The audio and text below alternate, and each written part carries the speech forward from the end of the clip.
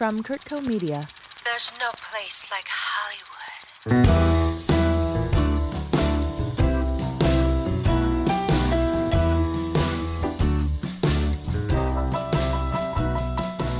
Welcome to Hollywood Unscripted. I'm Jenny Curtis, and today I am sitting down in person with actor and now director and writer Fran Kranz.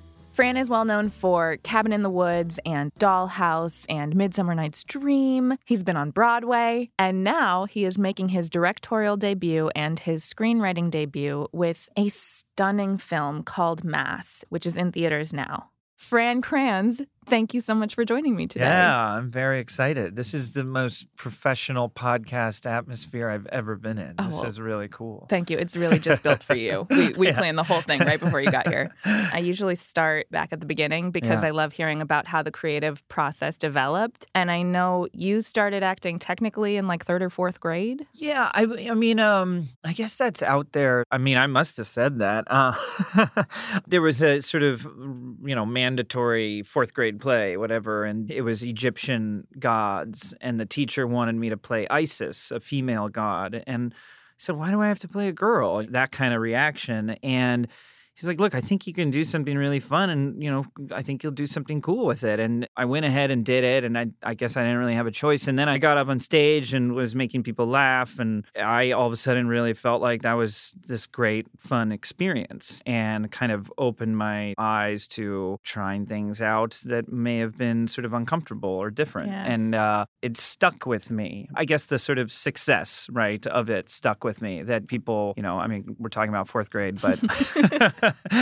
It was sort of like, you're good at that. That was fun. And you were happy doing it, right? So that was a thing. But no, later, I remember in 8th grade, we had to do some presentation. It was like a communications class. And we all had to sort of pick a profession and sort of present it and talk about it. Mm-hmm. They were all pretty dry. Most students went up there and they had like a board and they would list things. And anyway, I probably because I was more just like a bad student and didn't really prepare much, I just played a crazy dentist and I put this dummy together and basically pretended to be kind of like a la Chris Farley, just like a mad dentist, and performed a crazy sort of dental operation in front of the class. And the teacher was like, you should try out for the play. And so in 9th grade, I auditioned for the play and got the lead part. My school was funny. The 2 campuses, 7th through 9th, and then the other campus was 10th through 12th.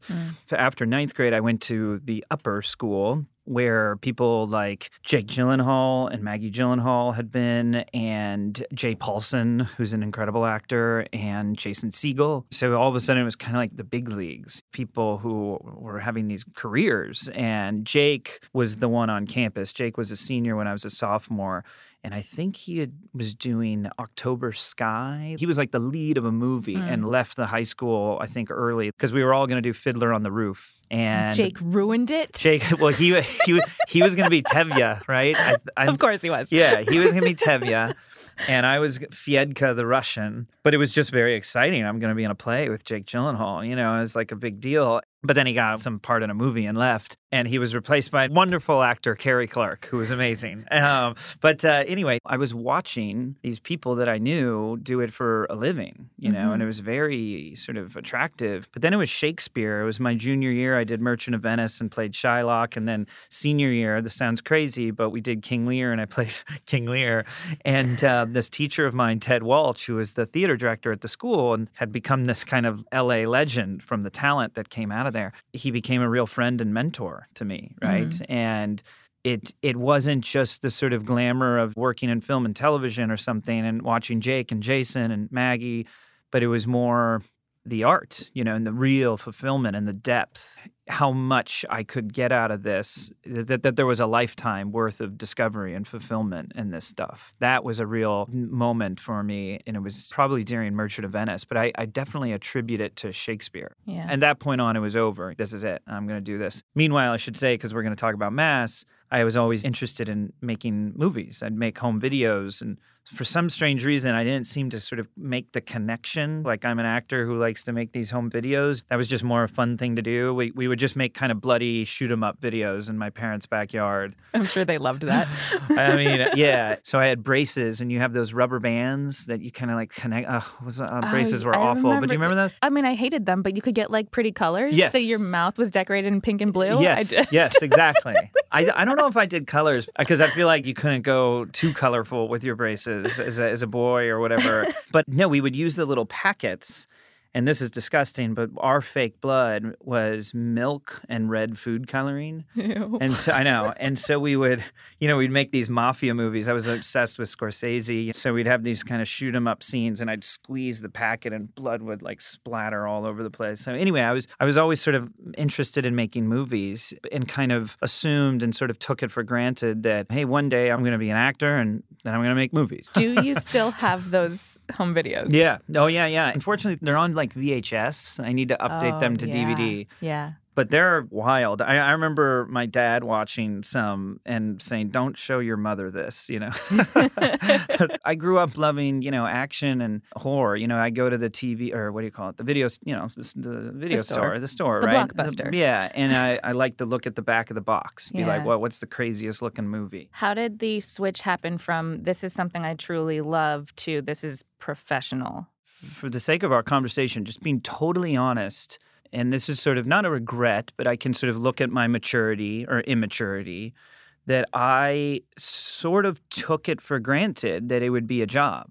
You know what I mean? I sort of said, okay, well, if I'm good at it, if I'm now getting the leads at my high school the way Jake did or Jason did, then I'm going to have careers like them. It sort of stupidly or naively was almost that simplistic. So I went into college thinking, yeah, I'm going to be a professional actor. Good for me. And I love doing it. And I recognized how fortunate I was. But there was definitely this level of sort of taking it for granted or not appreciating the value of work and effort. I grew disconnected from that, I think. I was probably having too much fun in college. And then I go back to Los Angeles, and a lot of people continue taking classes. And I just kind of like, it's just going to happen. And then all of a sudden, you flash forward in your 30s and you're like, well, this isn't what I imagined. Then the kind of frustration and the rejection and these things sort of pile up. You start to have this very different relationship with the work and the dream than you did when you were 18. Yeah. Yeah. You went to Yale, right? Yeah. Were you in the drama school? No, I was an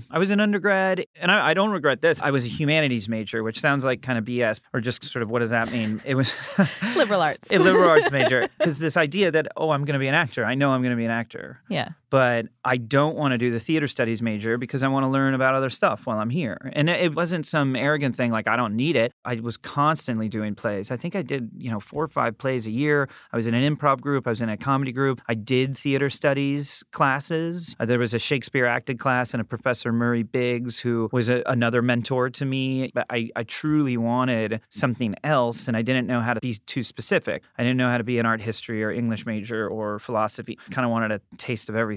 So for me, it was perfect. I just kind of was constantly trying to perform outside of this major. My first job was Frasier, which I lucked out. A casting director kind of came to Harvard Westlake or sort of called Ted Walsh to say, who are the kids that I should see at your high school? God, that's where I should have gone to high school. I know. It's really messed up. No, it's terrible. It is terrible because most of my friends, they don't grow up in LA and go to, you know what I mean? Yeah. So I have no advice. I did a play with a girl whose father was a producer. Yeah. I think he even came to my house and talked to me and my parents and said, Fran, I think you should do this. And he took me on a meeting to see an agent and then to a manager. And it's the same management company. That manager retired, but it's the same company and manager I've had since I was basically 18. Correct me if I'm wrong, but the producer you're talking about is Mark Platt. Yes. Oh, wow. Mark and Ted, these are people I feel you need someone to get your foot in the door. You need someone to stick their neck out for you. You need that connection or whatever. Those are those people. I still communicate with them in times of need. I mean, I think that's what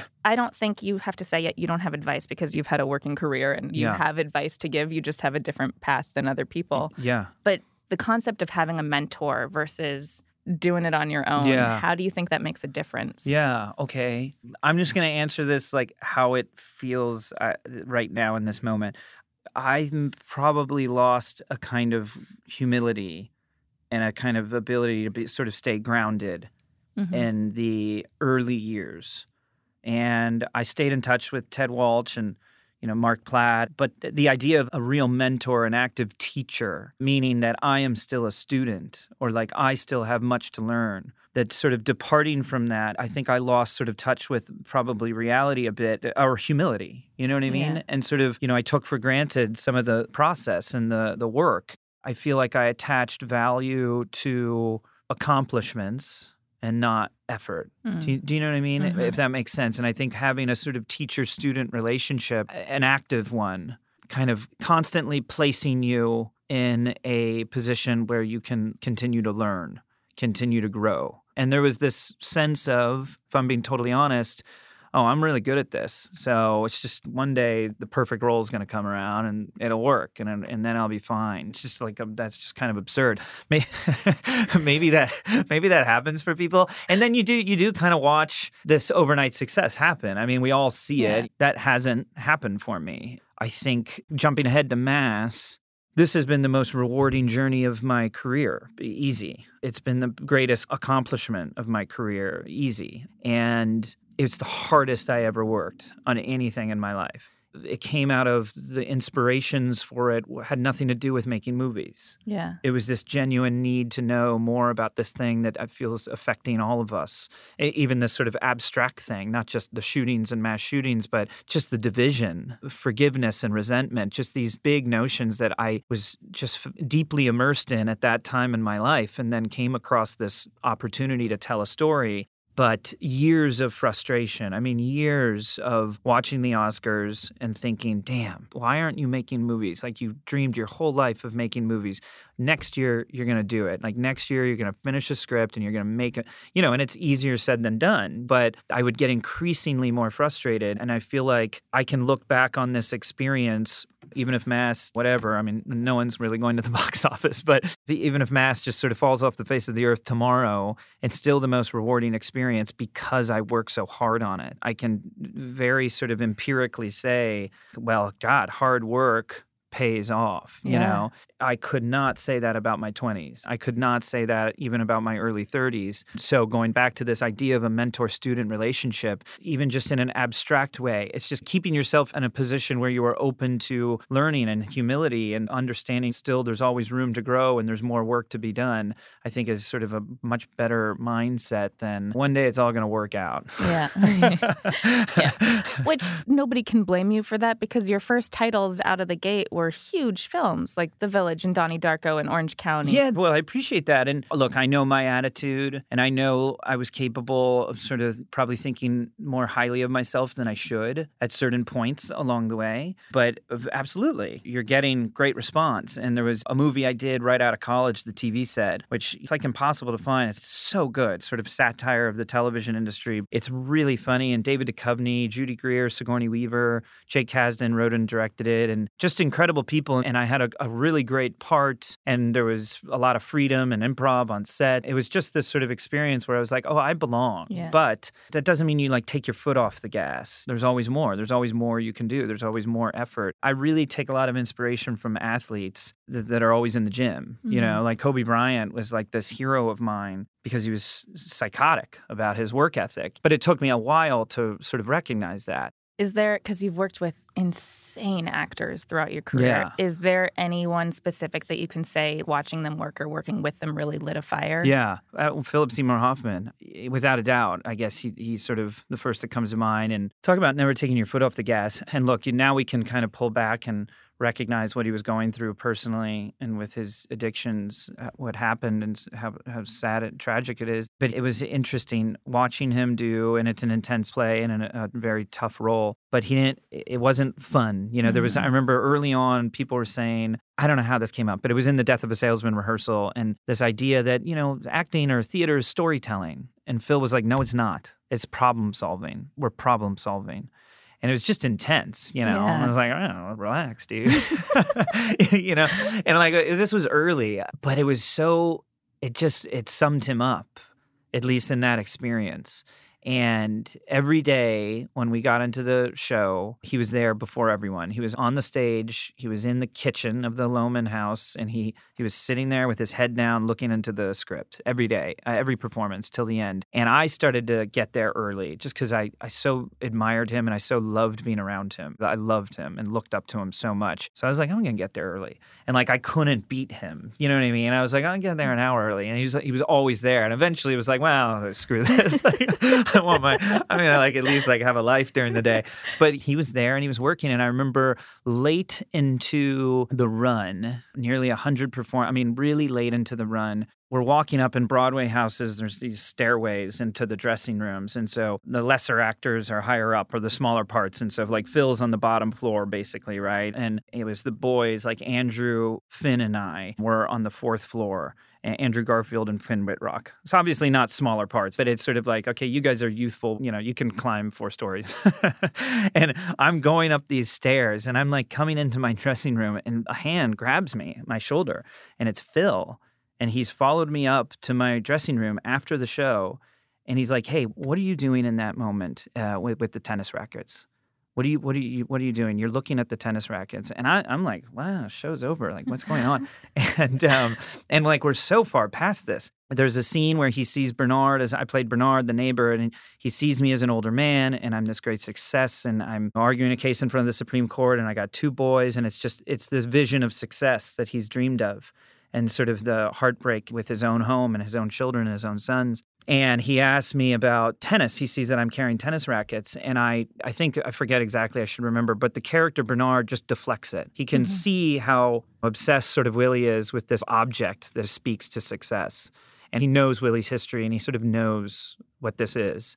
And so he deflects it. He's essentially like, how are you doing, Willie? Like, let's not talk about the tennis rackets. Like, how are you? Are you okay? A very kind sort of gesture. And I was playing it where I'd turn and look at the tennis rackets, trying to figure out, oh my God, what do I do? This is so uncomfortable. And this poor guy and this guy that was a father figure. And then I would come back having decided like, I'm going to handle this differently and sort of deflect. And anyway, so Phil was like, what are you doing? And I sort of told him that, trying to think how to handle it. He was like, please don't do that. Please don't do that. You're smarter than that. Bernard is smarter than that. He's many steps ahead of this situation. And if you just look me in the eyes, I'm going to like cry, and if you just look me in the eyes and immediately deflect and know that I'm the one who needs help, if you do that, it will be crushing for me. You know what I mean? God. If you don't let me have this moment with the tennis rackets, it's going to help me. I just don't know of many actors that far into a run who would care, who would sort of be still thinking and still deeply trying to excavate the part and the story. It was just incredible. And he was right. So the very next night, it was crushing, but it was also sort of beautiful. And it's this man trying to help this other man and how these sort of roles have reversed. But so that's a guy, being in the gym before everyone else, that's the sort of Kobe Bryant thing, that had really stuck with me.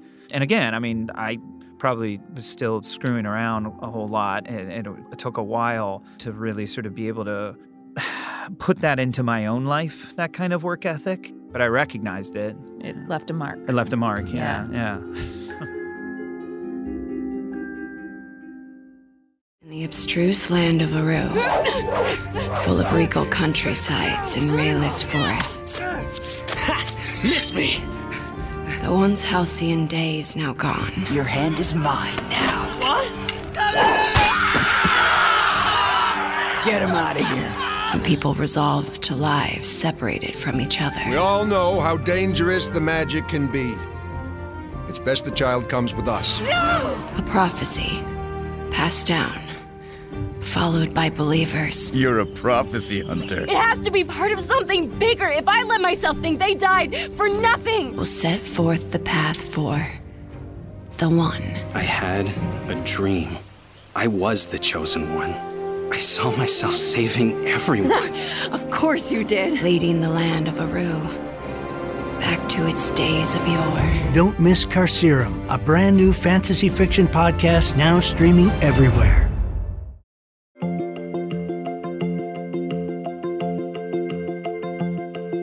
Speaking of Cabin in the Woods and Dollhouse, obviously those were really fun roles to play. I hope they were fun. Not obviously. I don't know your life. But then you kind of got a reputation as like the quirky, funny horror guy. Yeah. Was that something you enjoyed and could lean into? Was that something you felt stuck in? Yeah, it's funny. I did enjoy it. Like I said earlier, I'd go to the video store and look at the horror films and be like, whoa, that one looks crazy. I want to watch that. So getting Cabin in the Woods, I remember when I saw that script, because it was very secret. And then when I was in the final screen test, I got the script. And I thought, I will never get over this if I don't get this part, because it was the greatest script I'd ever read, I still have it. It was just genius. And that part. And Marty was just, are you kidding me? Like, I was very happy with the part halfway through. I was like, this is amazing. And then to see what happened, I was like, oh my God, I'll never get over this. So luckily that worked out. So I embraced it a lot. And then I started to, maybe this was a bad thing, but kind of resign myself.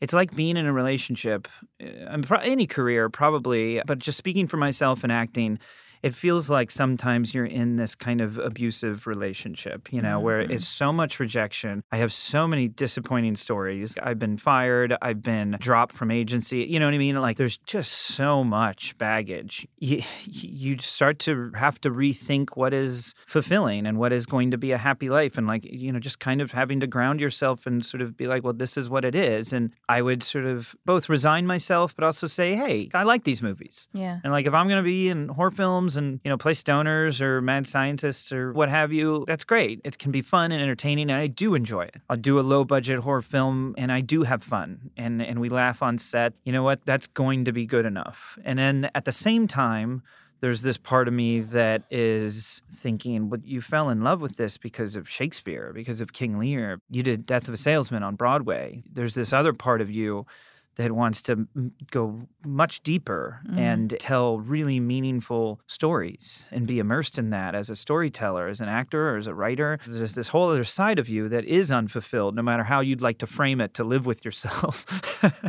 That was tough. I remember during Death of a Salesman, Cabin in the Woods came out, because Cabin in the Woods had been delayed. Like, MGM sold it and Lionsgate bought it, and it was this whole thing. And so it came out. I remember Peter Travers, who was at Rolling Stone at the time. I don't know if he's there anymore, but I grew up seeing Peter Travers quotes.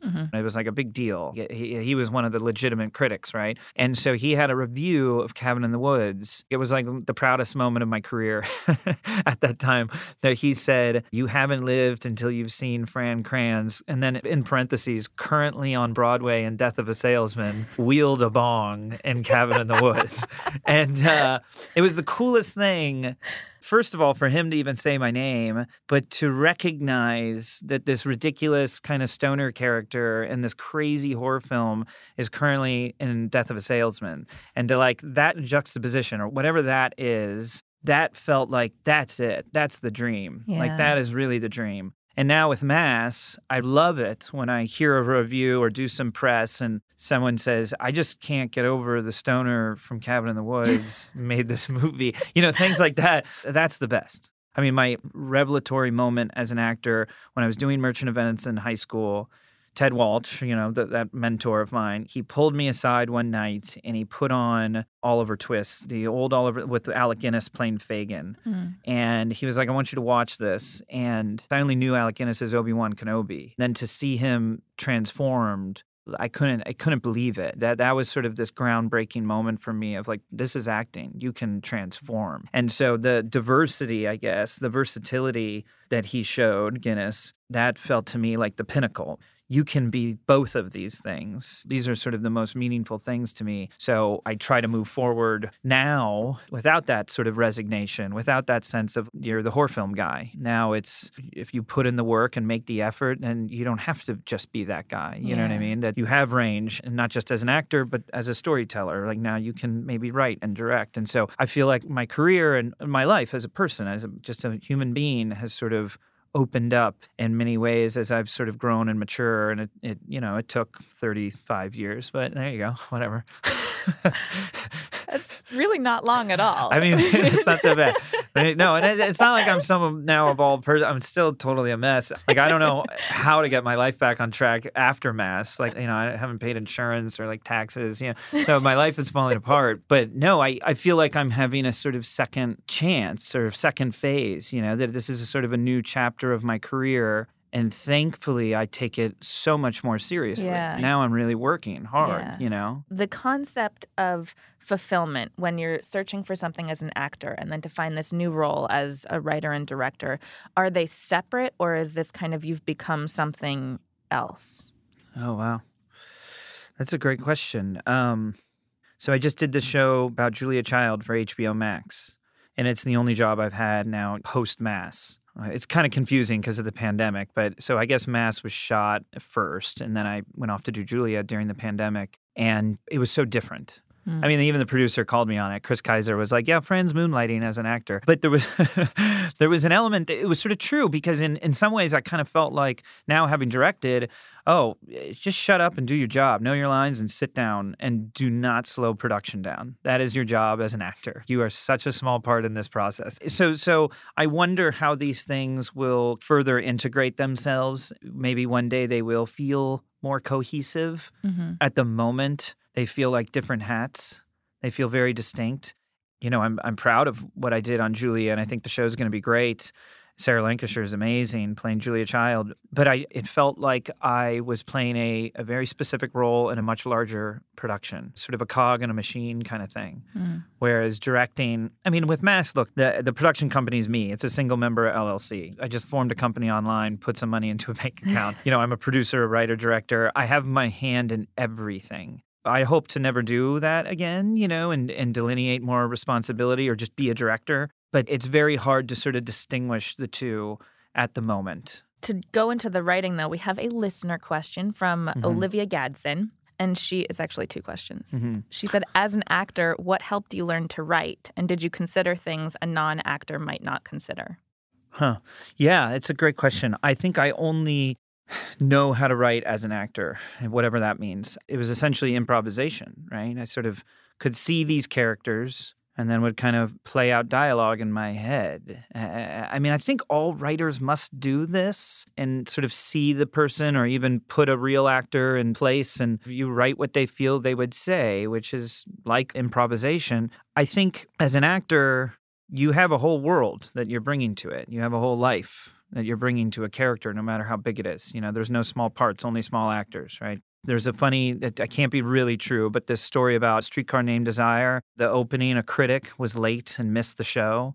And so he snuck backstage, and at the end of Streetcar, Blanche is taken off to the insane asylum, I guess, a sanatorium by a doctor, but it's this small part at the end of the play. And anyway, the critic goes to the stage door, and he finds someone walking out, and he says, hey, what was the show about? And the guy goes, well, it's about this doctor, you see.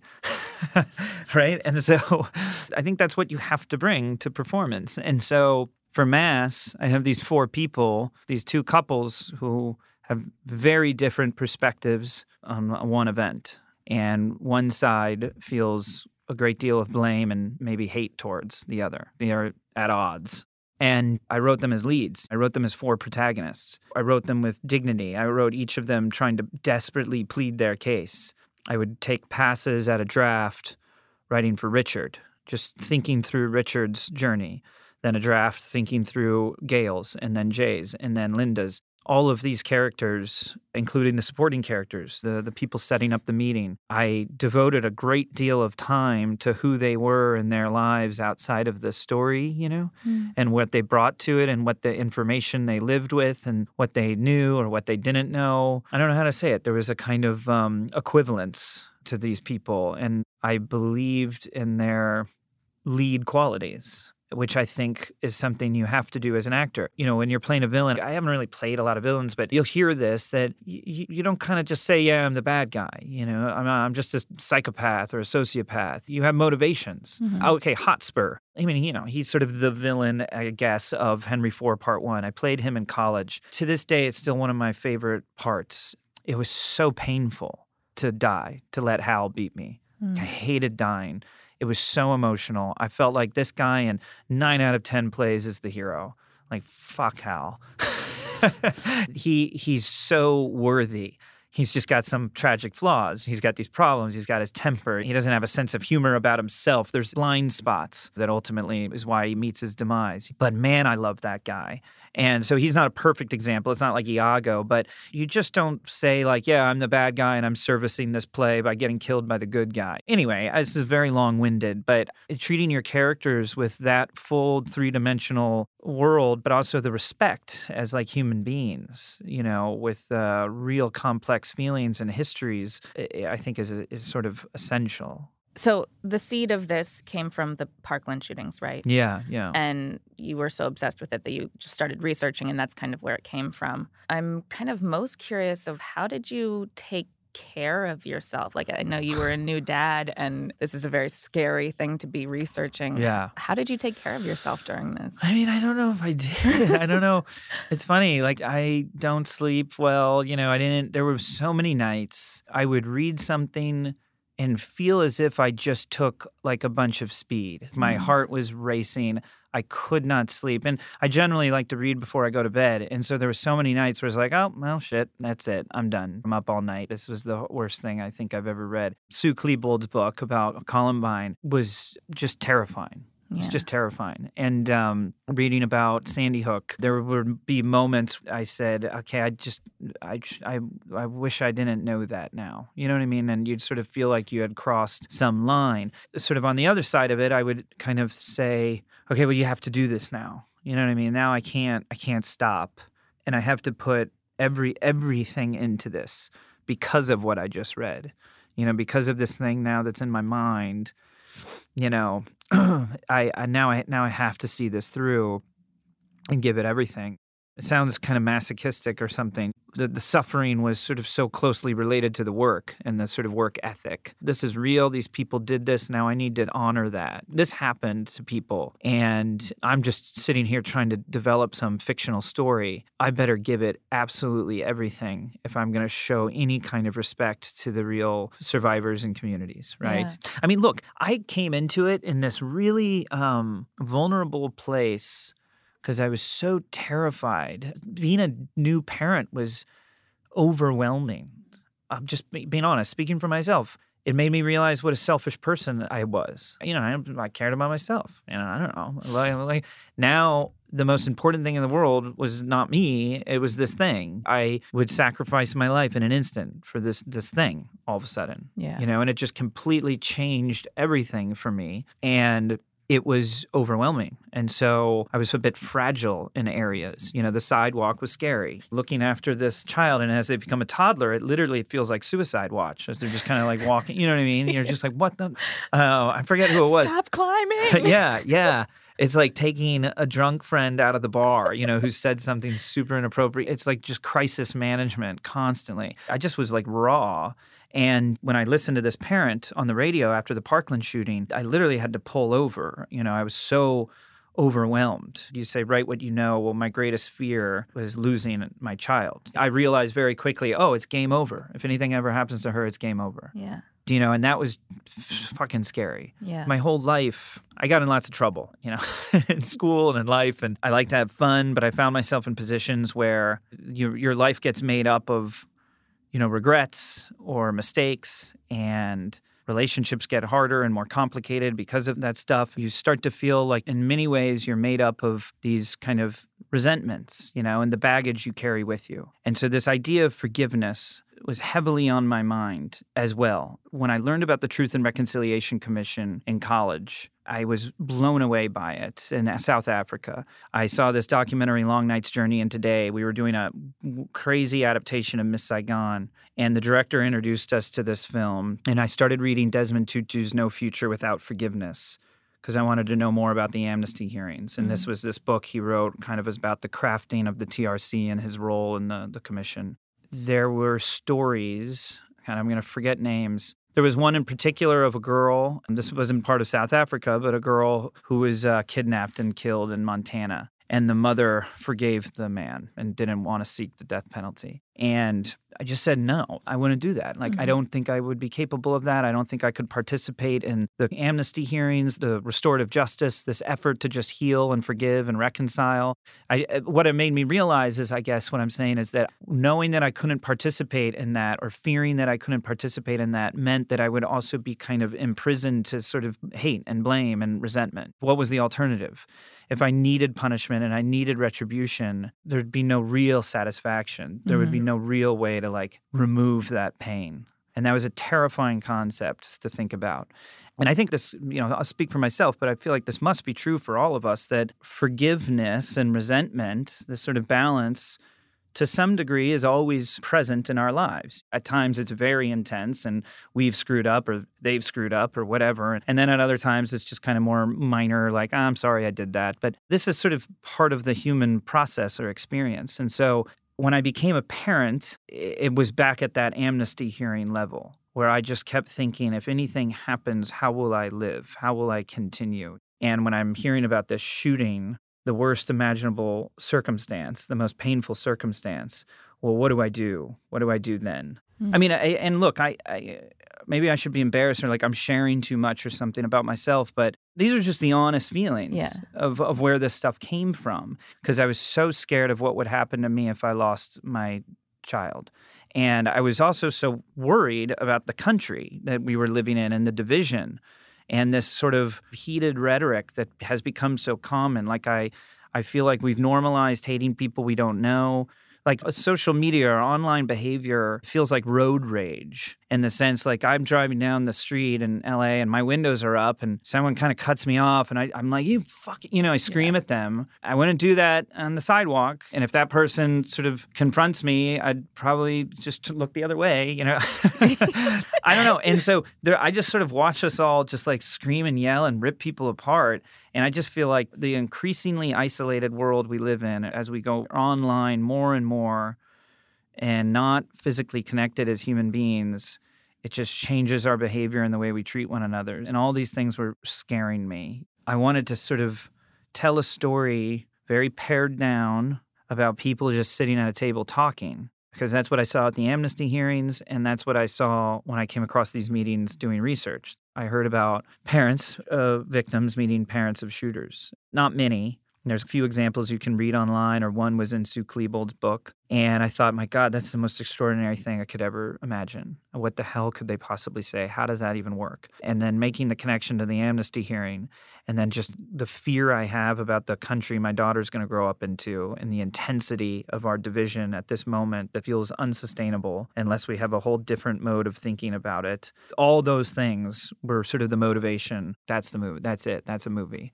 Because I want to believe that we can do this. I want to believe we can sit at a table with the people we feel differences towards or hate or blame towards and work through it to a better place. It's so necessary and urgent. You've talked about in the past, you wanted to direct or you started writing things and they didn't necessarily get finished. Was this like the train started moving out of the station and it never stopped? Yeah. And I still feel like it hasn't. I mean, I feel this knot. There's like a knot in my stomach. I don't know how else to describe it. There's still something in there that's been there since 3 years ago or when I started reading about this stuff. So Parkland was February 2018, and that night was on Amazon ordering books.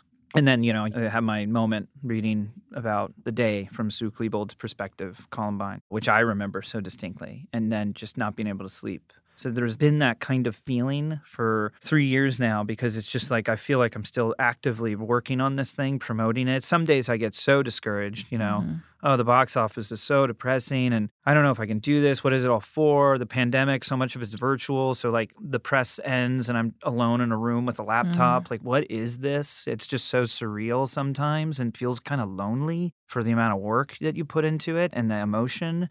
And then you have someone tell you they saw it and how moved they were, and it gets you back up again. Or, it's funny, I was really dispirited just recently, feeling like, man, how far of a reach is this really having? But then the next morning, I'm writing all these people being like, can we set up a screening? And I'm talking to the Hope and Heal Fund and Moms Demand Action. And I'm thinking, oh, yeah, I met this person and he says he knew someone that worked on the Truth and Reconciliation Commission. And then I'm just like back to work, just obsessively, just fighting and fighting and fighting for this movie. So, yeah, it left the station. Yeah. It's interesting to hear the perspective of you're alone in a room and you're not necessarily hearing everybody's opinions, because from my side, I've seen all over social media, like people are talking about it. I guess, and maybe this says something just about me. I don't know what that is. Like, I don't know what the social media response is. Like, I'm so desperate for the human connection. Right. And maybe in an old world, you'd go to more screenings or you do more in person like this. Like, we're actually with each other. Right. And this feels fulfilling and great. Yeah. And there's an element to just being here with you that has changed the whole nature of this experience that I did not have with another reporter or some other journalist that might have cared equally about the movie and my life. Yeah. Yeah. But then there's something that's just lost, obviously. And we're all sort of really painfully aware of this these days. But, and I spoke about this earlier. I wanted to be a role model for my daughter, and I didn't want to be an actor that just waited around for phone calls and their happiness was dictated by someone else's decision. I wanted to show her that I was going to do the work myself. And that I wanted to show her that happiness should be a result of effort and not accomplishment. And yet, I find myself thinking, well, what if this movie, you get award buzz, but what if it doesn't get nominated? What if it just sort of fades away? What do I do? Will I be happy? Like, what is the end of this journey? And if it's not this X, Y, or Z, am I going to be unhappy? And what happened to my own lesson that I was trying to teach myself of it's about effort, not accomplishment. So it's just strange. It just feels like I'm having sort of a daily identity crisis with the process. What's interesting about it is this movie isn't just about a shooting. It's about human connection and all of these things you just talked about. Yeah. The things you're thinking and feeling about the experience of creating your movie is kind of the same themes you're talking about in the movie. Yeah. Needing to connect to people. I mean, you're right. I mean, it says something about me and my fears and my desires or hopes and fears. And it's definitely a snapshot of how I'm feeling and see the world today. But I'd like to see more of. I think what these people do is extraordinary, but I'd love to see it be more ordinary. I think we have to put a greater premium or sort of have a bigger conversation about forgiveness and reconciliation. I truly don't know how we sort of get through this. And it's one of the reasons I believed in this sort of spiritual component to the film. I'm not religious. I was raised going to church and it kind of faded away in my family, right? And I don't think I'm alone in sort of that experience. But I'd like to live a kind of spiritual life or think about these things. And it was important to me that the movie took place in a spiritual setting or a house of worship because I wanted it sort of nearby, but not necessarily in the room. Mm-hmm. And I wanted these four characters, I believe that their journey in the film to understand meaning, to find meaning in something that seems unexplainable or senseless, feels like a spiritual pursuit. And having a relationship with ideas greater than yourself or sort of understanding there are powers and things that are sort of outside of yourself and these mysteries of life and the universe, I think it leads to a kind of humility, which leads to an interdependence, which is our need for one another. And I'm sort of desperate for that awareness in the world. Can we possibly push away from these online platforms and the sort of substrate we all seem to be existing in maybe too much? Or is there a way, and now I'm sort of getting way off topic, but these algorithms that sort of reinforce hyper-individualism, is there a way that we can have more altruistic algorithms that sort of direct us towards compassion and sort of empathy, kind of try to connect us? I guess that's probably not very marketable, but it feels like how can we stay connected and put some greater value on community and one another? I'm sort of a mess and very concerned about the path we seem to be on, and it probably is reflected in the movie and the sort of the sensitivity or intense emotion of the movie. Did you find any healing for yourself in the movie? I mean, it's funny because I don't know if I'm any more capable of forgiveness. I'd like to think so. And sort of life after forgiveness, the promise of there can be great healing and letting go of pain. But I don't know if I'm put to the test in the hardest of situations. I still don't know. What so struck me about doing all this was the compassion and empathy I had for these people, parents of the shooter, and in some cases, these perpetrators. You feel like it gets harder and harder to imagine that if you were in the similar or same sets of circumstances, you wouldn't find yourself in a similar or same situation. Yeah. And sort of knowing that, allowing for that truth or perspective can kind of lower the temperature by which we sort of judge one another. I mean, we all kind of we sympathize with the victims, of course, because we sympathize with our own pain. And that's kind of the problem, is that it's much harder to feel others' pain, and that it's harder to recognize and harder to keep track of. That kind of keeps us apart. The practice or function of making this movie has been very much living with and paying attention to other people's pain, right? And the writing, the shooting, the editing, and the promoting feel so attached to a story of such emotion that it's hard not to carry that intense sensitivity into my daily life.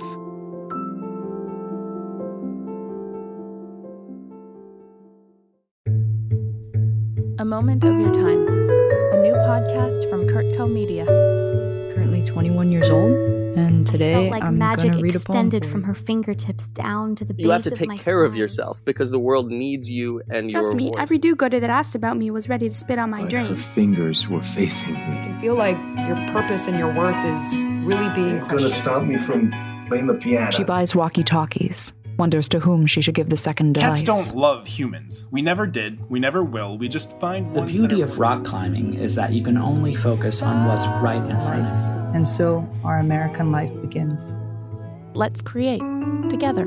Available on all podcast platforms. Submit your piece at kurtco.com/a moment of your time.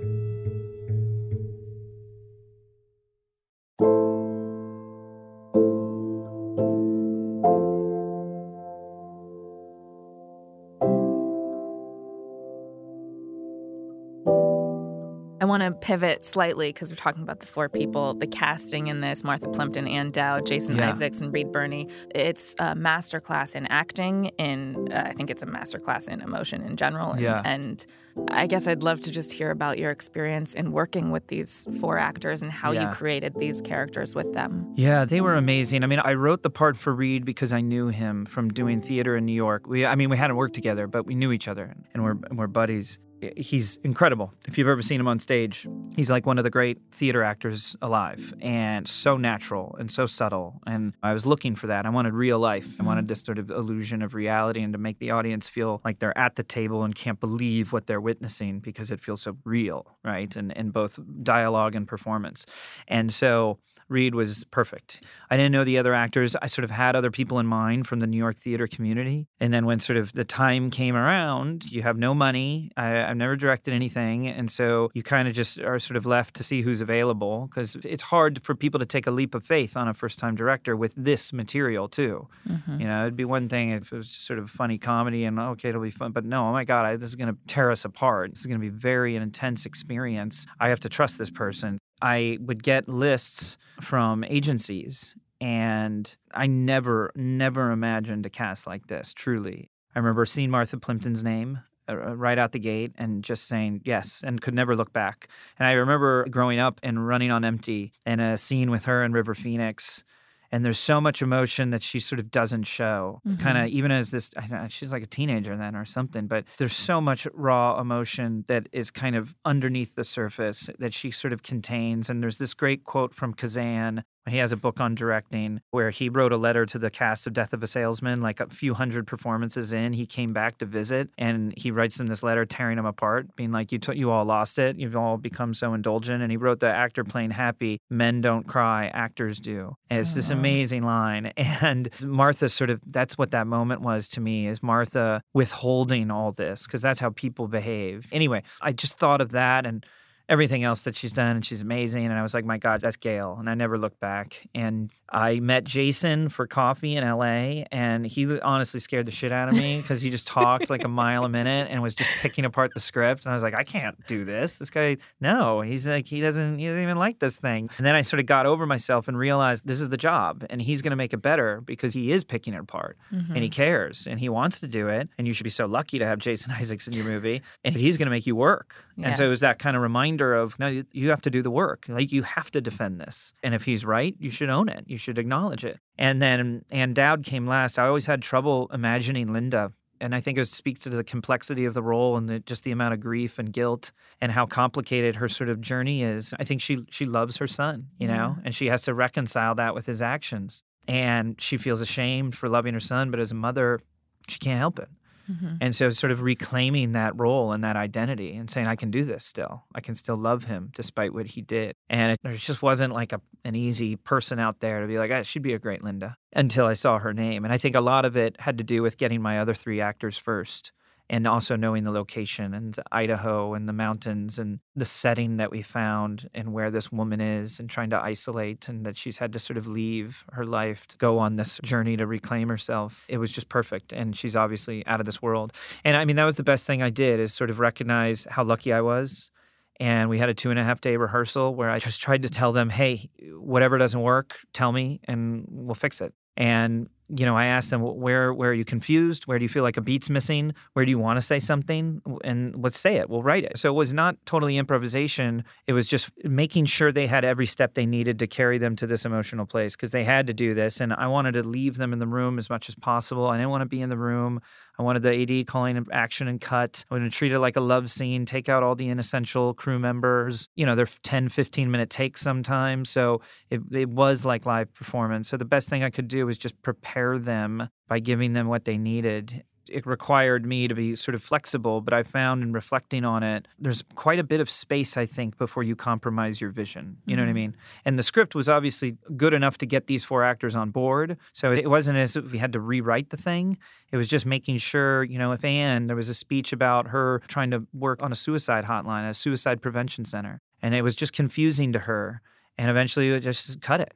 It's like, well, it's not worth it. It's not worth you having a false moment. Don't do it for me, the writer. Don't do it because it's your job. Let's just get rid of it. Jason, there was a period where he was listening to Richard and Linda talk about the day of the shooting, and he looked at me saying, why? I don't want to listen to this. Why am I listening to this? And so we just wrote that in. He has that honest reaction. He's allowed to have it. Martha needed a moment towards the end because she thought the forgiveness, does it come too easily? These people are torn apart. They're tragic. Why should it be so hard to forgive them? And so we had to sort of work together. And finally, we had this realization that it's not even about them. It's about her. It's about her pain. And then, when we got that thing that clearly she needed something, she needed some sort of articulation of the moment. And when she had it, Martha did that whole scene through to the end. That was a day, and that woman, Martha, did this all day long, weeping. It was superhuman. And for the most part, I'm not telling Martha Plimpton how to cry. I mean, she's a better actor than I am, So I'm kind of trying to service her in ways and respect the actor and what they can do. Like great actors have great instincts, And another great quote, this old English director, Granville Barker, I got this from Richard Nelson, working with him at the Public Theater, who gave me a lot of great notes on the script and was a big inspiration for this. But Granville Barker said, let him realize the more he can ask of the actor, the more he will gain of his play. And it's just this beautiful, empowering thought for actors, but writers, directors, everyone, that, again, great actors have great instincts. I knew I had great actors, so I really just tried to listen to them and craft it based on their concerns. In that, because I asked, earlier how you took care of yourself, did you find yourself in any way having, I don't know if the urge or the need or whatever to take care of your actors? I was so naive at first. So we shot the conversation chronological order at the end of the shoot. So Ann Dowd has a scene at the end of the movie that's after the conversation in the room. The room conversation's about 75 minutes, but there's some movie after. It's a pretty intense scene.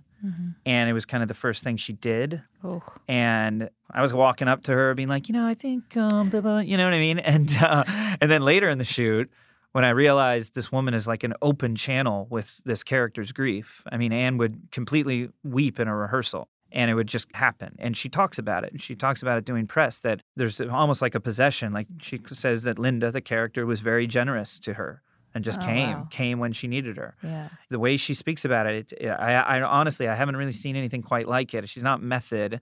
She was kind of just Anne in between takes. But I started to become more aware of, as time went on, oh man, this is very intense what happens to her when it takes hold, when she kind of catches the wave. And so then I became more sort of trepidatious. I was sort of more careful about what I'd say. And there would be times, I was in another room, so I had to kind of do this little walk down a hallway, kind of in, and I would be in my head saying, as an actor, do you want to hear this? Would you really want to hear this right now? And many times I'd get to the table and honestly just like pretend I was there to talk to someone else, and just like look at the DP and be like, yeah, so, because it just felt like this might not be worth it. Yeah. You know, and that it might not be the right thing to say, and she just cried for 10 minutes or something. You know what I mean? Because I told my hair and makeup, like, look, don't do last looks every take. Like, just when they need it, we'll know. We'll see on the monitor. You got to go in and fix that little strand of hair. And for wardrobe, same thing. Like, let's really just let them be.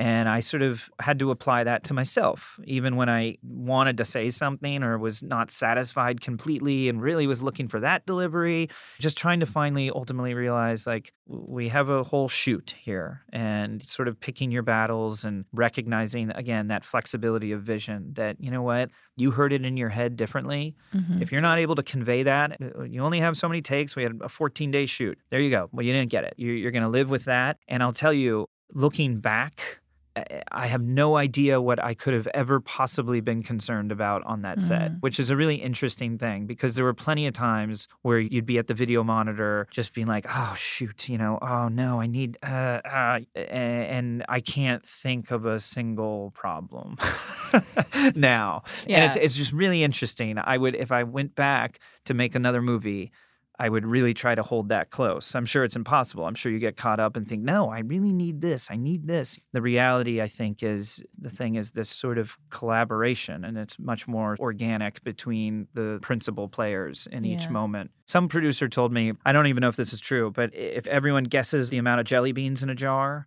that the most accurate, the real answer, okay, the average of everyone's guess is closest to the accurate number of jelly beans. Okay. I don't know. And he was like, this is a real thing. This is like a scientific principle. But in essence, the metaphor to movie making is really kind of apt and nice, because it sort of is. It's sort of like everyone's idea is helpful. And like even bad notes or notes that I kind of hated helped me see the movie in different ways. Even when you incorporate something, be like, okay, I'll sort of acknowledge this and sit with this, but it might help refine the vision because you dislike it so much. And so I think there's something to be said for being a little more open in the process and as a whole, you know. Who are you getting notes from? I mean, is that a big part of it, of make sure you trust the person giving the notes? Yeah, this would be in writing, and then this would be in editing, I guess, more than anything. And then with acting, you know, when I would get pushback from an actor saying, well, I thought this or I saw this in that rehearsal process, I'd have a sidebar with Jason Isaacs and we'd see something differently. And there's a moment in the movie, I mean, literally the very last moment of the movie, I think Jason and I do disagree about where his character is. Like to this day, like I know we do. Yeah. And we thought about it and we kind of talked about it. And I watched the movie and it doesn't matter. And I've had people come up to me and tell me exactly what I felt it was. And I've had people come up to me and speak about it sort of the way Jason believes it is. Yeah. And that's great. And you can't really tell the difference. It's about what you feel. I think trying to sort of recognize that in the crafting of it and the note receiving process, I think is really helpful. I mean, I never wanted to leave the room.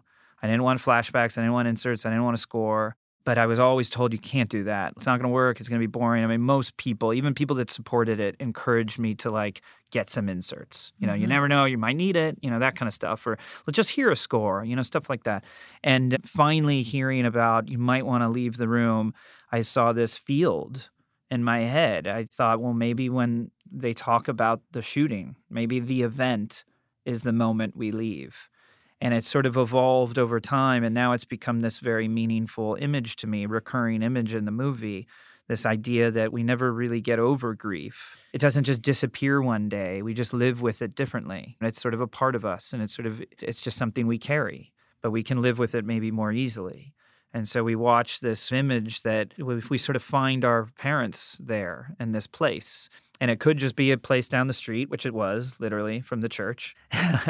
But it could also be something else. It could also be this sort of emotional state, this landscape of grief, this kind of human subterranean seen as a landscape. I rolled with this idea. I really it became a thing that's very important to me and plays a part over the evolution of the film. And it's something that I was rejecting flatly for like a year. And then all of a sudden, it just kind of enters you the right way. And it changes so much, even though most people are like, what the hell was that about? You know? So anyway. So my final question, you kind of answered it throughout the whole previous conversation, but I ask everybody this and I love it. What does it mean to you to have a life in storytelling?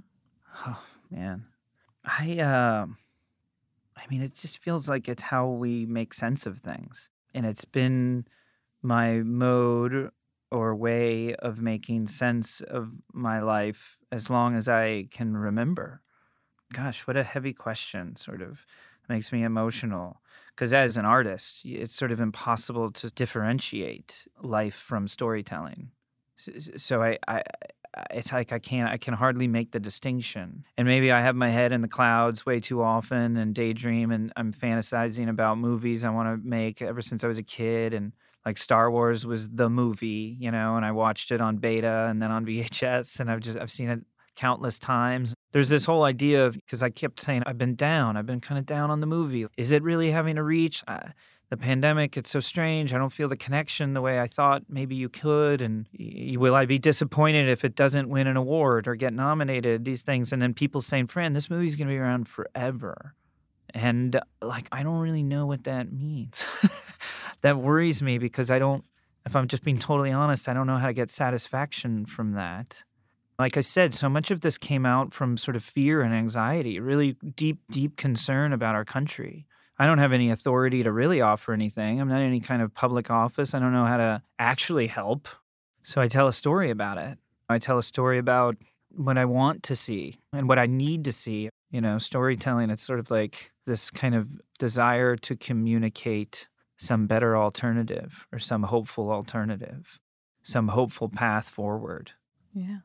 It's such a great question, and it's what makes me sad is I have no idea how to even make the distinction, which I mean, that feels like a really good reflection of who I am, or sort of that gives me great insight into who I am, and that I sort of feel like my whole life is made up of storytelling, for good and for bad, Yeah. I don't know.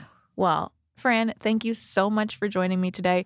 It has meant so much to be in person, in studio with you. The movie is Mass. It is out in theaters. Everyone should see it. It is amazing. It really was wonderful having you. Thank you for being so open. Yeah, no, thank you. Thank you. Hollywood Unscripted is created by Kurtco Media. For a full list of our credits, please check out our show notes or our website, kurtco.com. Thanks for listening, and see you next time.